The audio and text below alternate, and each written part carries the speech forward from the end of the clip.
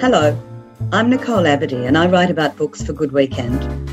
Welcome to the Books podcast, in which I interview the best writers from Australia and overseas about their latest books. Thank you for joining me. Before we begin, I would like to acknowledge the country where I live and work and from where I'm joining this conversation, the lands of the Gadigal people of the Eora Nation. I pay my respects to their elders past and present, to the elders of all communities and cultures across Australia, and to leaders of the future. You can listen to this podcast, all of the episodes, at nicoleaberdeen.com.au or subscribe wherever you get your podcasts.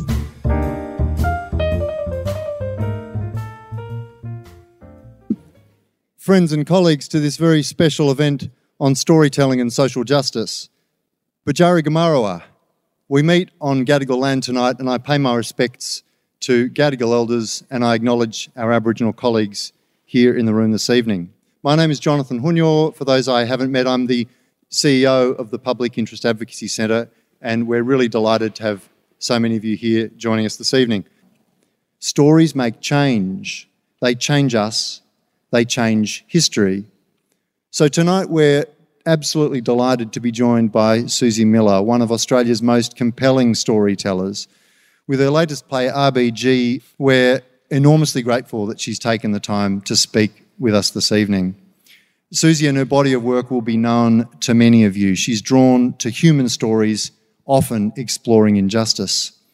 Her plays have been produced around the world, and notwithstanding the impact of the pandemic, if you haven't either seen Prima Facie or heard it discussed, you may be the only one in the room. After its success on London's West End and in cinemas as part of the National Theatre Live series, Prima Facie will transfer to Broadway next year.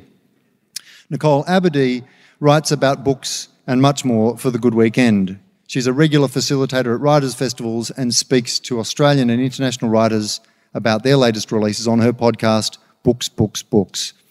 As many of you will know, both Suzie and Nicole are also escaped lawyers, and we're particularly proud to claim Suzie amongst our PIAC alumni.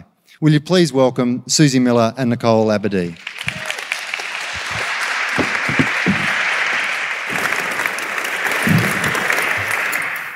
Thank you for such a lovely introduction, Jonathan. It's an absolute honour and a pleasure to be here. Welcome to tonight's event in support of all of the fantastic work that PIAC is doing in so many different areas, but particularly in working to raise the age of criminal responsibility. You'll be hearing more about that campaign later, obviously a very significant one and one that Suzie's work, as we're going to hear, has touched upon.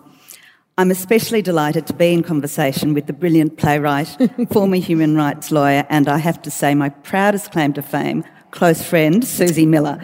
I can't think of anyone better qualified to speak on the topic of storytelling and social justice. I'd like to start by acknowledging the Gadigal of the Eora Nation, the traditional custodians of this land, and paying my respect to their elders past and present. We're going to start with a couple of general questions and then we're going to talk about three of Suzie's plays in particular. I'd like to talk about a lot more than that, but I think we'll probably only have time to talk about three of them: Transparency, Prima Facie and Jail Baby, which is one that hasn't been on yet but's coming to Griffin next year. If we have time, we'll talk about RBG, which, if you don't already know, is the hottest ticket in town. It's the most fantastic piece of theatre. She is one of my best friends. But everybody is saying that. If everybody was talking about Prima Facie a few months ago, I think you'll find that most people are talking about RBG right now. Suzie, you studied law at UNSW, first in your family to go to university. And then after a short stint at Freehills, you moved into the human rights sphere, where you had an amazing career in that space, working for, as I was going through them, all the big names: the Aboriginal Legal Service, PIAC, as you've mentioned, Jonathan, Marrickville Legal Centre as a children's lawyer, and finally the Shopfront Legal Centre in King's Cross, where your clients were the homeless, sex workers and people with drug addictions. Now, you were doing that a few days a week, I gather, and at the same time, and here's the segue, you were studying to be a playwright at NIDA. I was. Yeah. Your first play, Cross Sections, was largely based on your experience working at Shopfront. And you have said, I thought this was really interesting, that the audience reaction to that play led to your belief that stories can raise awareness, change people and communities. And you came to realise that you could have more impact with my plays than my daily court battles. I'm really interested in that, as I'm sure everyone else in the room would be. Could you talk about that idea, about how you can have more impact with your plays than you could have as a lawyer representing individual clients, and how that then influenced your decision to make the jump in 2010 from being a lawyer and a part-time playwright to being a full-time playwright? Absolutely. It's not to say that the law and the storytelling and the law wasn't important, because obviously it was. I just had an overwhelming experience with that first play. And just to background a little bit, I was doing a lot of work in the local court, in the criminal justice system there, and the district court, doing hearings and also doing sentence matters. And in particular, the sentence matters, what I found was the most successful way of conducting a sentence matter was to actually really contextualise my client, I was going to say my character, my client in their life, and actually call upon the judiciary, whoever was sitting on the case, to actually take that into account. So, for example, I would have a young client who had been arrested for something pretty serious and looking at a jail sentence, and with a history of other matters previously. And I remember I had great success if I put together what I called the Rolls Royce of the sort of get out of jail kind of compact. And I would actually make a submission based on my client that would be quite passionate, actually, because I really believed what I was saying. But of course, I don't need to believe it to say it, as we know, as a criminal lawyer. You are the spokesperson of that person anyway. And the more that you connect to their story, I felt that I could say to a judge, when this young man was 3 and he was found by police in an abandoned car having been sexually assaulted, the state didn't step in. They just delivered him home. And when he was delivered home to drug-addicted parents, nobody stepped in to help him. He didn't come before the services. The state has never actually given him an opportunity. And the first time that he's before the state where he's looking at going to be incarcerated, there is an opportunity for the state to step in now and say yes to this Rolls-Royce package I've put together that allows him to to go into some rehab for drug rehabilitation, to have some fantastic psychology, to really be embedded in a system that Shopfront was able to put together because we had the resources. And we had the resources because Freehills paid for those resources. But and I would say it's only available today. If he actually goes to prison tomorrow, that all dissolves. So it gave the judge sitting the opportunity to go, okay, I see this. I can take a risk because the risk is not so large that he will be out in the world. He will actually be embedded in this particular structure. So it was actually about putting yourself in the shoes of the person who was making the decision and taking as much risk away as possible so that the story could ring true and there was a chance that person could stay out of prison just that little bit longer, which was really the aim of Shopfront in many ways, was keep as many young people out of prison for as long as possible to give them the opportunity to seek services or to be actually connected to family in some way, because most of them weren't. So they were homeless young people, as Nicole mentioned. They had drug or mental health problems, and they also were working in the sex industry. So it was a really, really significantly difficult cohort of young I'm not going to say offenders because some of them weren't offenders, but young accused.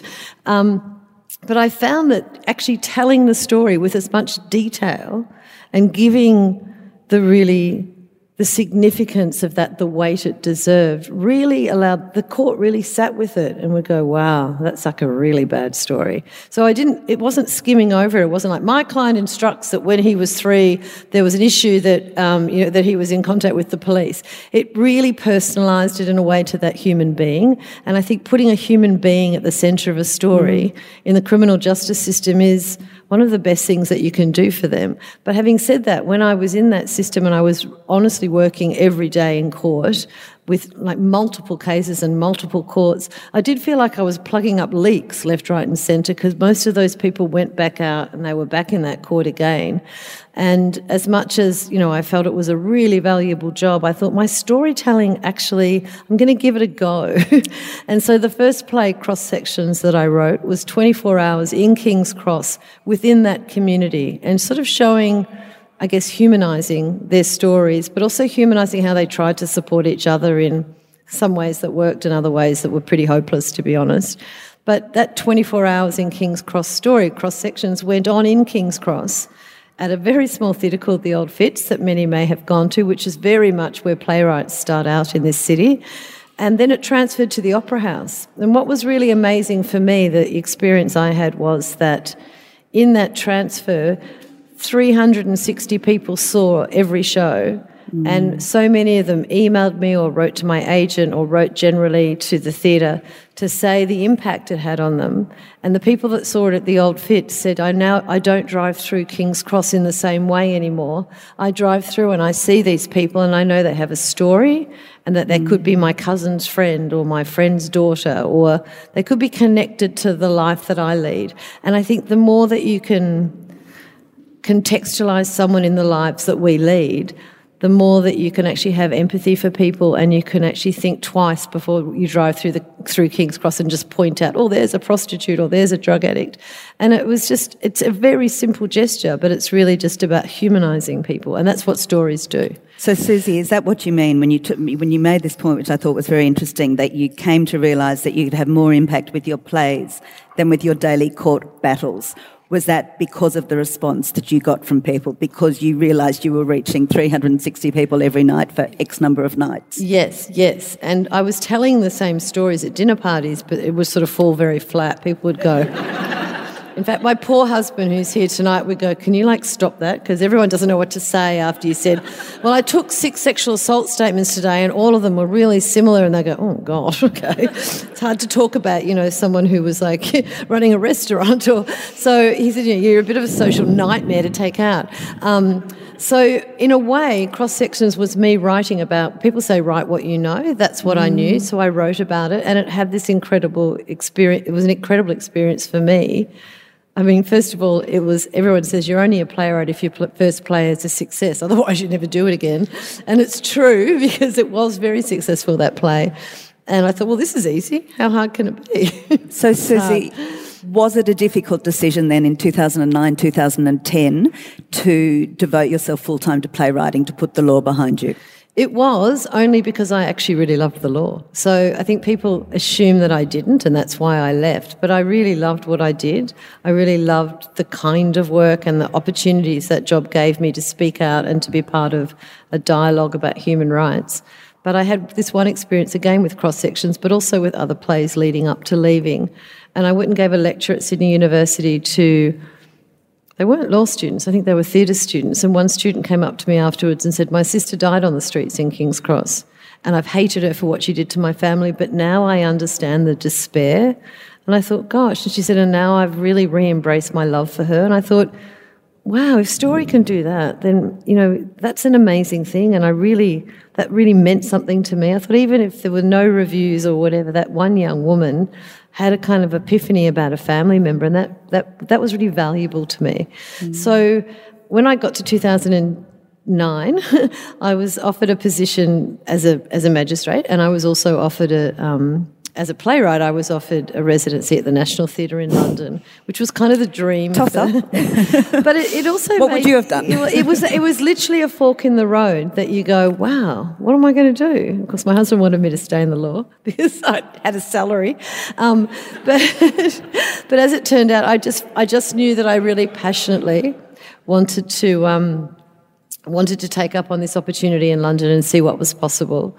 And I'd already had a show that had been on in Edinburgh and in New York, so I did feel that I wanted to have an international voice, and it seemed like the greatest opportunity. And so we all upped sticks and moved to London for that year, and Robert came and went and worked here and hung out there and just tried to balance it all. But the kids and I were there, and I was doing that work. And thinking maybe I'll go back to law, but actually realising at the end of it that was the career that I really wanted. So let's talk about one of your early plays, Transparency, which is very relevant, I think, to the campaign that we're here to support tonight. You won the Kit Denton Fellowship for Writing with Courage for this script. I'd like you to tell us about the play and the issues that you wanted to explore. Yeah, it was a really complex play for me because I was doing all of these sentencing matters and talking about rehabilitation. And then I thought, what is rehabilitation and how do we know when we've actually achieved rehabilitation? And I realised it's actually an act of faith by the community. And I thought, do I really believe in it then, if it's an act of faith? I'm not good with acts of faith. Having said that, I started to really meditate about a 10-year-old committing a crime. This is the extreme version, obviously. A 10-year-old committing a crime, are they the same person at 36 when they're cognitively developed and yet they're still harbouring the kind of consequences of that 10-year-old crime? And, of course, I took the worst possible crime. Everyone compared it to the Jamie Bolger case. It wasn't actually based on that, but certainly there were elements that were significantly similar. And just remind people about that case. Suzie. Oh, the Jamie Bolger case is where a group of 10-year-old boys actually killed a 2-year-old child, a 2-year-old boy. In England, in Liverpool. And they both were tried as adults and then they were sent to prison until they were quite a bit older, like as in they were there all their childhood and then they went to an adult prison and then they have a life licence, they call it in the UK, for the rest of their life where they're out on parole. And one of them has reoffended, the other one hasn't. Having said that, to me it was like, if you're under an assumed identity and you're 36 and you're not allowed to be around children, but it's for a crime that you committed at 10, I wanted to interrogate who that 10-year-old was. And I came up with this concept that everyone was blaming these children, but I thought if it takes a village to raise a child, where did the village go wrong? Not where did the child go wrong? Because what was the life of those children that could happen? And as it turned out, they'd been sexually abused, they'd been violently offended against over and over within their family home. They only knew violence, they'd only been templated violence.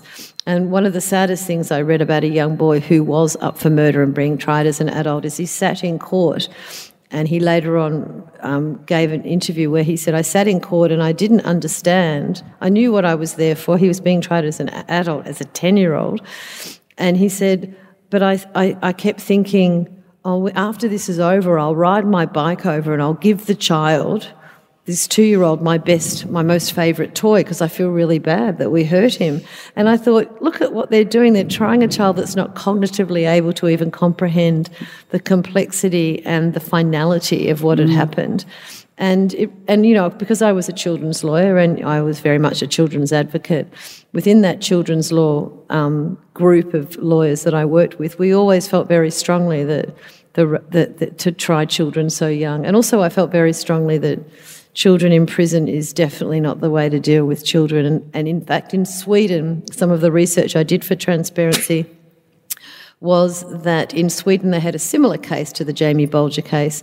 However, they actually kept the anonymity of the child who was the offending child and basically didn't want to throw the second child to the wolves at the same time as the first child had died, but actually really encircled them with community support and community rehabilitation so that child would have an outcome where they wouldn't be, I guess, their life wouldn't be over as well. And it actually had a really great response.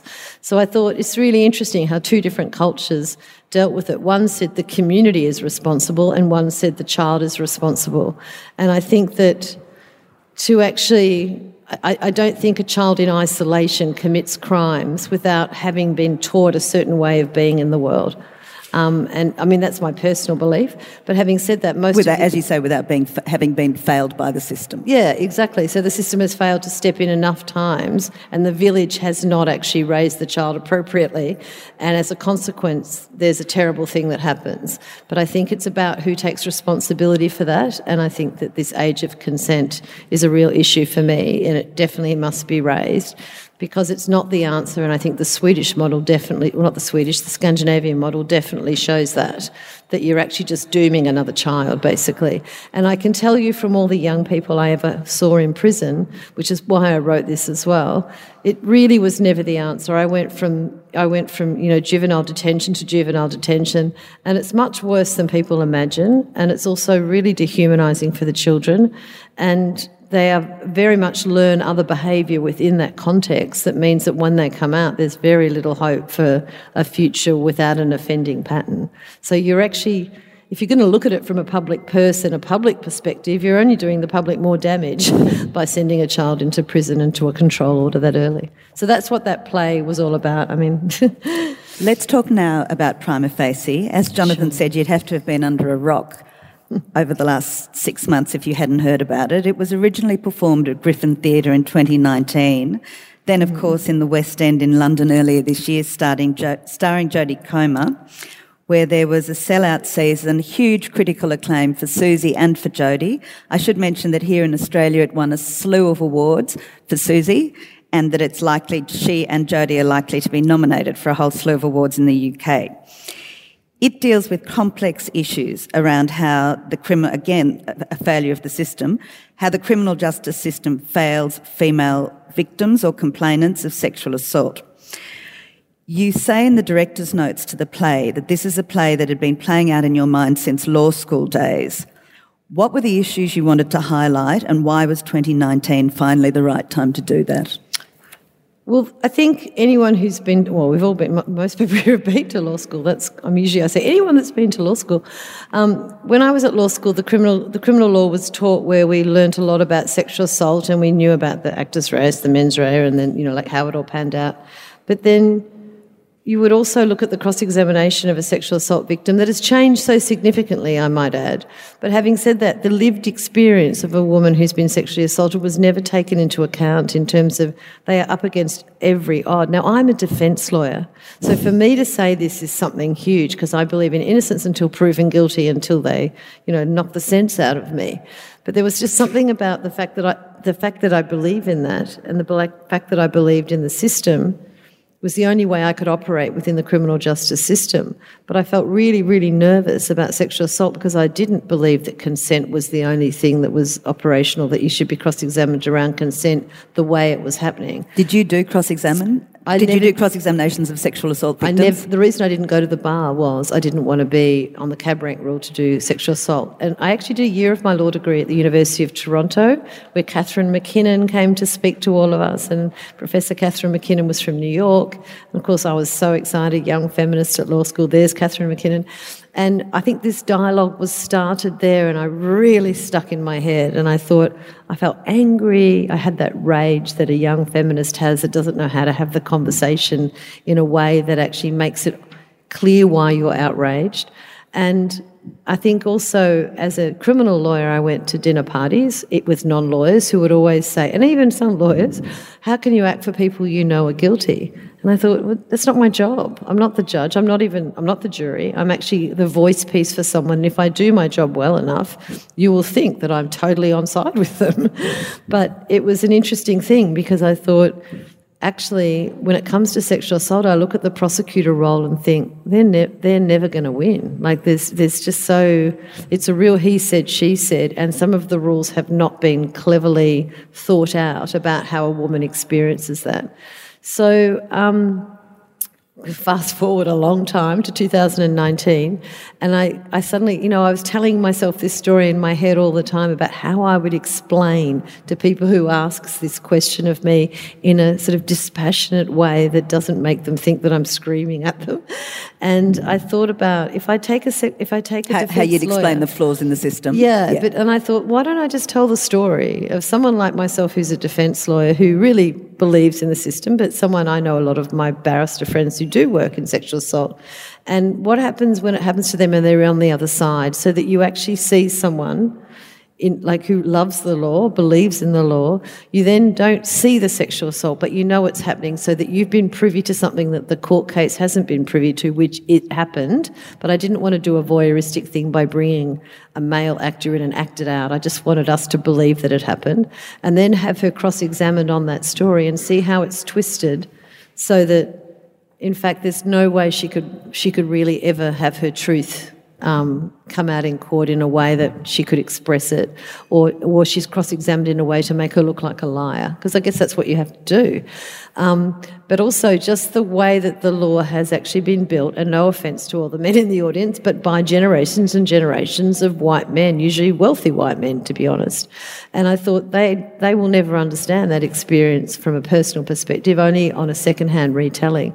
And I thought women don't have a strong enough voice on that. So I wrote the story really literally thinking, this is a one-person play about rape. It's never going to go on. I thought maybe I could ask the old Fits if they'll do it because, you know, they've got a small stage and there's only a 60-people audience, so maybe we could do it there. I thought I'd even ask a young actor that had just graduated who was one of my goddaughters. I thought maybe I'll gift it to her because she really wants to get to know. And then... And for some reason, I mean, I just put it into the Griffin Award because you often do that with a play that you've just written off the cuff.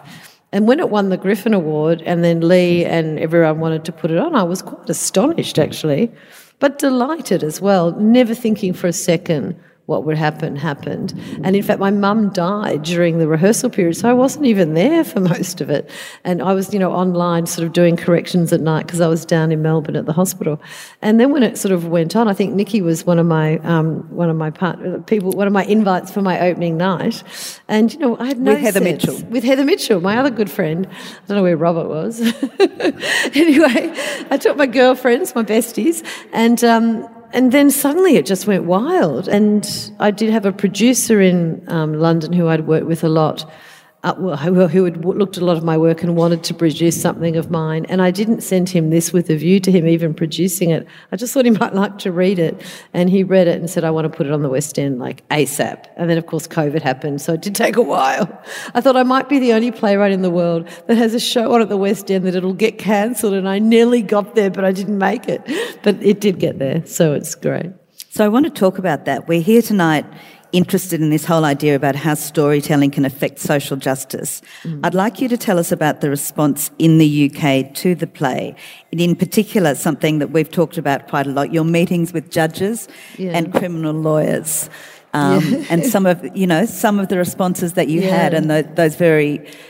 Look, I've had very tangible impact. Yeah, I've had some great responses in Australia as well. Just to start, we had one night at the theatre which was just women, legally trained women, which included judges, barristers, solicitors and politicians. I think Tanya Plebisak was there, who I didn't realise was legally trained.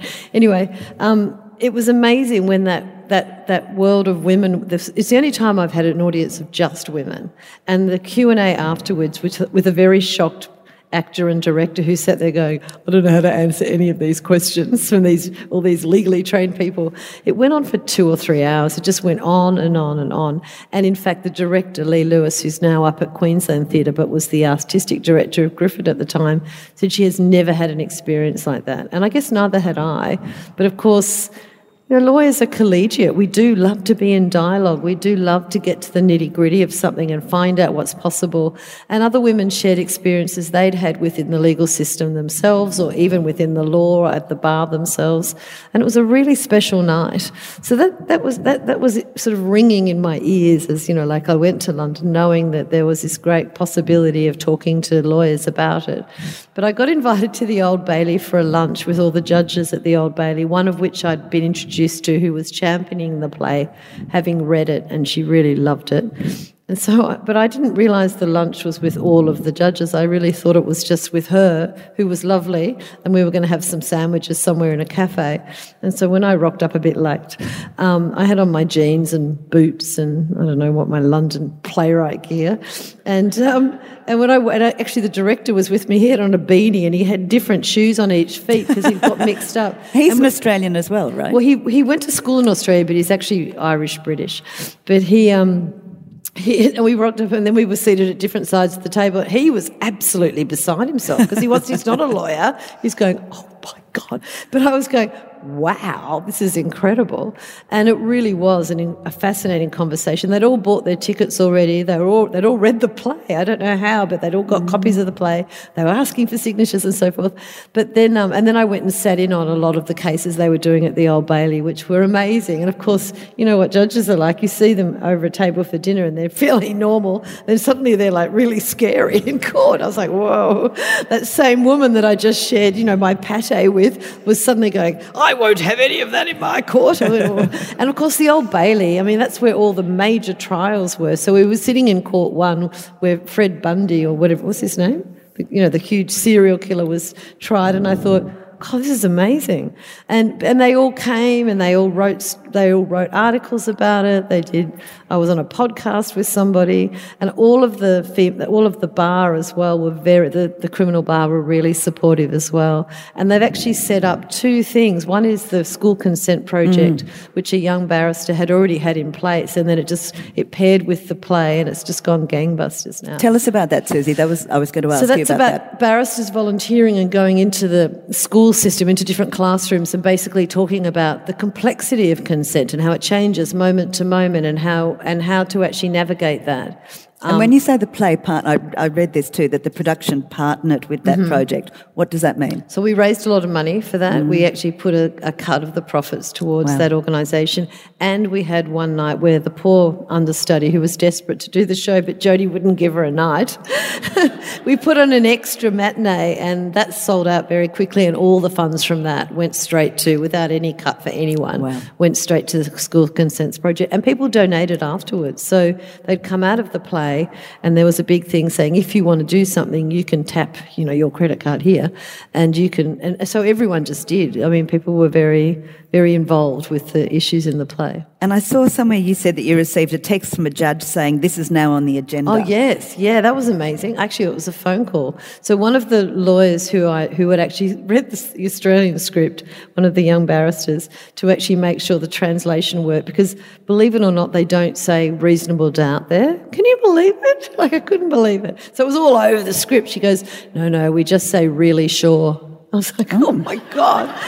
So they say to their submission to their juries you have to be really sure. And I'm like, but it's your concept. You made it up. They're like, yeah, well, that's what we mean, but we don't want to confuse juries, so we say you must be really sure. So I had to take that out every time someone addressed a jury.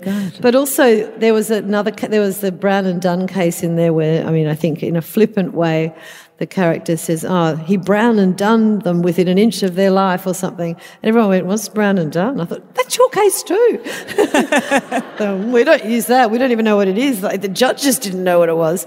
And also that Brown and Dunn reference was a bit of an Easter egg for lawyers who are in my audience, and so I had to find another case to do that with, which I did. And of course there's always this moment in the sort of 900 people in the theatre where there's a little laugh in various, I think, they're the lawyers, in the expensive seats, I might add. So I was like, there's some in the audience. But yeah, and what happened is I got a call from a judge because she got my number from, or actually the barrister called me and said, I'm putting a judge on, and the judge came on and said, look, I'm the person that drafts the notes that judges must read in a sentence matter, not a sentence matter, in a direction to a jury. And she said, I've redrafted it after I saw the play when it comes to sexual assault. And that was just a moment for me that was like glorious. I just went, wow, that is like storytelling allowing change to be effected in a very concrete manner. And yeah, I was pretty blown away by that. I mean, strange thing is that we've got more majesty and kind of formality in sort of courts and judges in Australia than they even have over there. They're all talking about what their salary is and how it's not enough. And I was like, oh God, no way! You'd never hear anyone in Australia talk about that stuff in the judiciary in the same way. So they're all sort of quite collegiate and quite sort of open.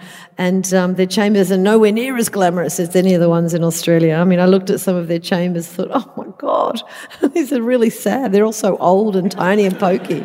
But that was an amazing moment for me, I have to say. So that was it. That was really seeing your storytelling in its different form now from what you did as a lawyer, having a tangible impact and potentially leading to changes in the law. I think you told me at one stage there was some discussion about calling the changes Tessa's Law. That's Tessa's right, the name of the character in the play. So the character in the play is called Tessa, for those of you who haven't seen it, and a group of barristers and KCs now, of course. That's the other thing I had to change in the play. When it goes to Broadway, they can't be QCs. Anyway, so there was a group of women barristers and non-women barristers as well, actually, and some judges also feeding in that were making submissions to the Senate on consent.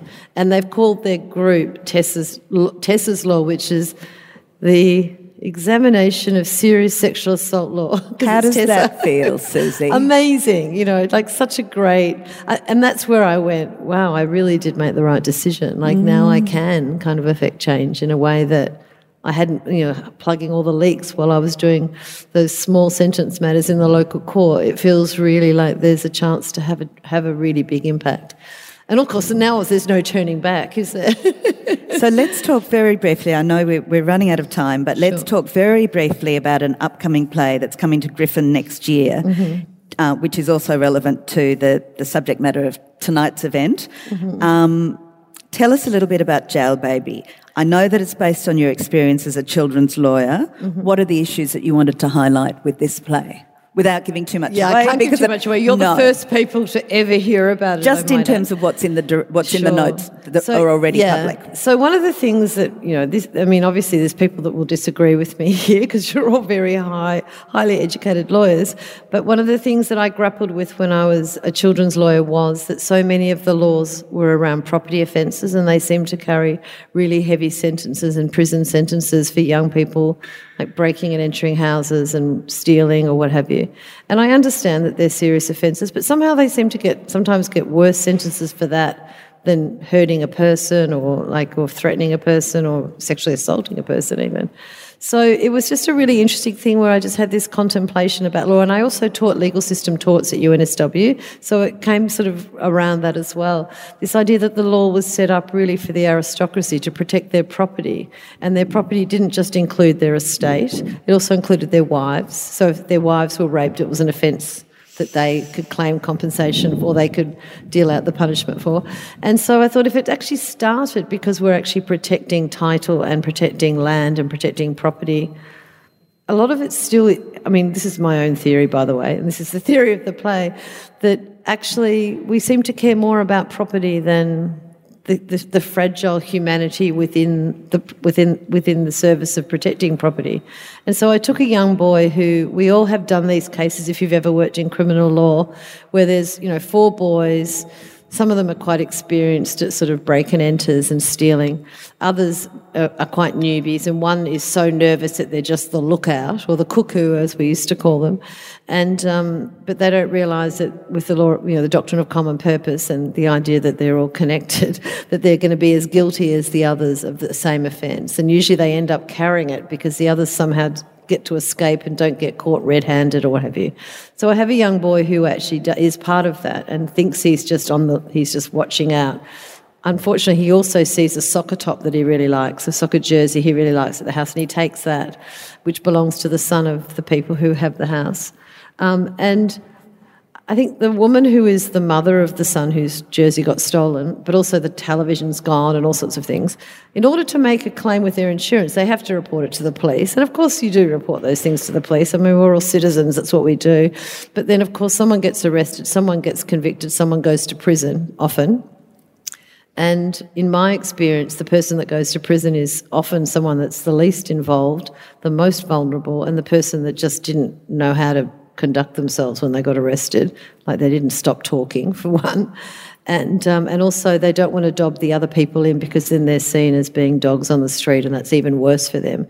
So they go to prison. And the shocking thing for me was, because I did go to a lot of jails to see my clients and so forth, and when they came out and when they reoffended or what have you, but, often and when you're a lawyer and a criminal lawyer, your clients tell you things like you're a priest because they know that you have that secret you can't tell other people. And so I would be, unfortunately, privy to what happened to them in prison, which was often being sexually assaulted in sometimes really horrendous ways. There's a fabulous magistrate who wrote a book called Fear or Favour, which is about sexual assault of young boys in the prison system. And because I worked at Shopfront and this happened so often and I heard these stories so often, and they would beg me not to tell their girlfriends on the outside because they felt that would really diminish their masculinity or they'd be teased or whatever. But also they had, when they came out of prison, they were really damaged as a consequence of a heterosexual kind of power over them to make them into their kind of like girlfriend in prison sort of thing. But also just bearing witness to that was horrific for me. And I just suddenly thought we seem to care more about the big smart screen television than we care about this person in prison. And one time when I was in court down at the Downing Centre, one of the magistrates said to a client, "You watch out. If you do this again, you're going to go to prison. And guess what? The boys that you'll meet in prison, even their mothers don't like them, and what they'll do to you will shock the hell out of you." And I thought, and I've even got the reference for that where it was printed in the Daily Telegraph. But anyway, and I thought, my God, it's state-sanctioned torture. Like, we're not doing anything about it. We're actually saying that's part of your punishment, but it's not part of your punishment. And it's not something that's supposed to happen. But we turn a complete blind eye, and even all of us in this room, including myself, when we don't actually take our government to task over it. We just assume it's part of what happens in prison. But when you see that up close, you go, no one comes out of that and isn't a very angry, very violent person. I can tell you now, it's a terrible thing to inflict on a young person. It's really violent. It's horrific and it's damaging. And even when they go to the medical service in the prison system, they can't even, everyone knows what's happened to them, but they can't tell on the person because then they just get even more damaged later. So it doesn't happen to everyone in prison, that's for sure, and it's better now than it was, but it still happens a lot. Suzie, final question. I think it'll be obvious to... Sorry, that's really downer. No, we could keep talking, but my final question, it'll be obvious to everybody here tonight how much your work as a playwright is informed by your experience as a lawyer. And I just want you to give one example that we were talking about. So can't resist just asking Suzie this one question about RBG because I think you'll love this answer. Tell us about the research that you did for that play. Well, I read every single judgment she ever wrote. I read every case she ever ran, I think. Remember there was a pandemic. I had a lot of time on my hands. Also, I had every book that was written about her, every essay she wrote, every speech she wrote. Every speech she gave, the transcript was available. I really immersed myself in everything to do with her. And I was really interested in her to start with, but I became increasingly so after reading how eloquently she put her case for things across, but also how thoughtful she was when she thought about social justice. Like, it wasn't just an afterthought or even a reason to be a lawyer. It was beyond, I guess. It was a great intellect thinking about social justice in a way that really mattered. And I'm sorry I lied to you. I've got one more question. I'm going to sneak in. And this is my final question. Many playwrights and writers see their role as merely to tell an entertaining and engaging story. You do that in spades, but you obviously see your role as so much more than that, to raise important social justice issues and force people to grapple with them. And I'm wondering, in your opinion, how effective is theatre as a medium to drive social change? Oh, okay. So, I'm obviously not the only playwright that does that, but I think that storytelling and theatre is the sort of origin of so much of storytelling, has always done that. I think if you go right back to the Greeks, that those stories, in fact, a lot of those plays, we still see over and over again, and we're confronted by a dilemma where there's a social justice concept at the heart of it.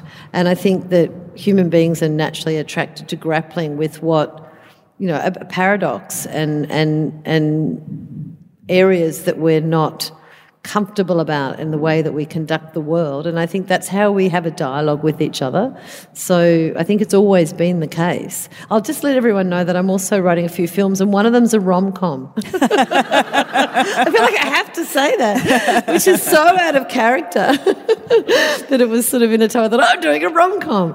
So maybe it's not all dour and sad, but hopefully you can have a laugh in some of the plays, even though they're quite serious plays. That seems then like a great time for me to thank Suzie. Thank you so much for participating in this conversation. Thank you.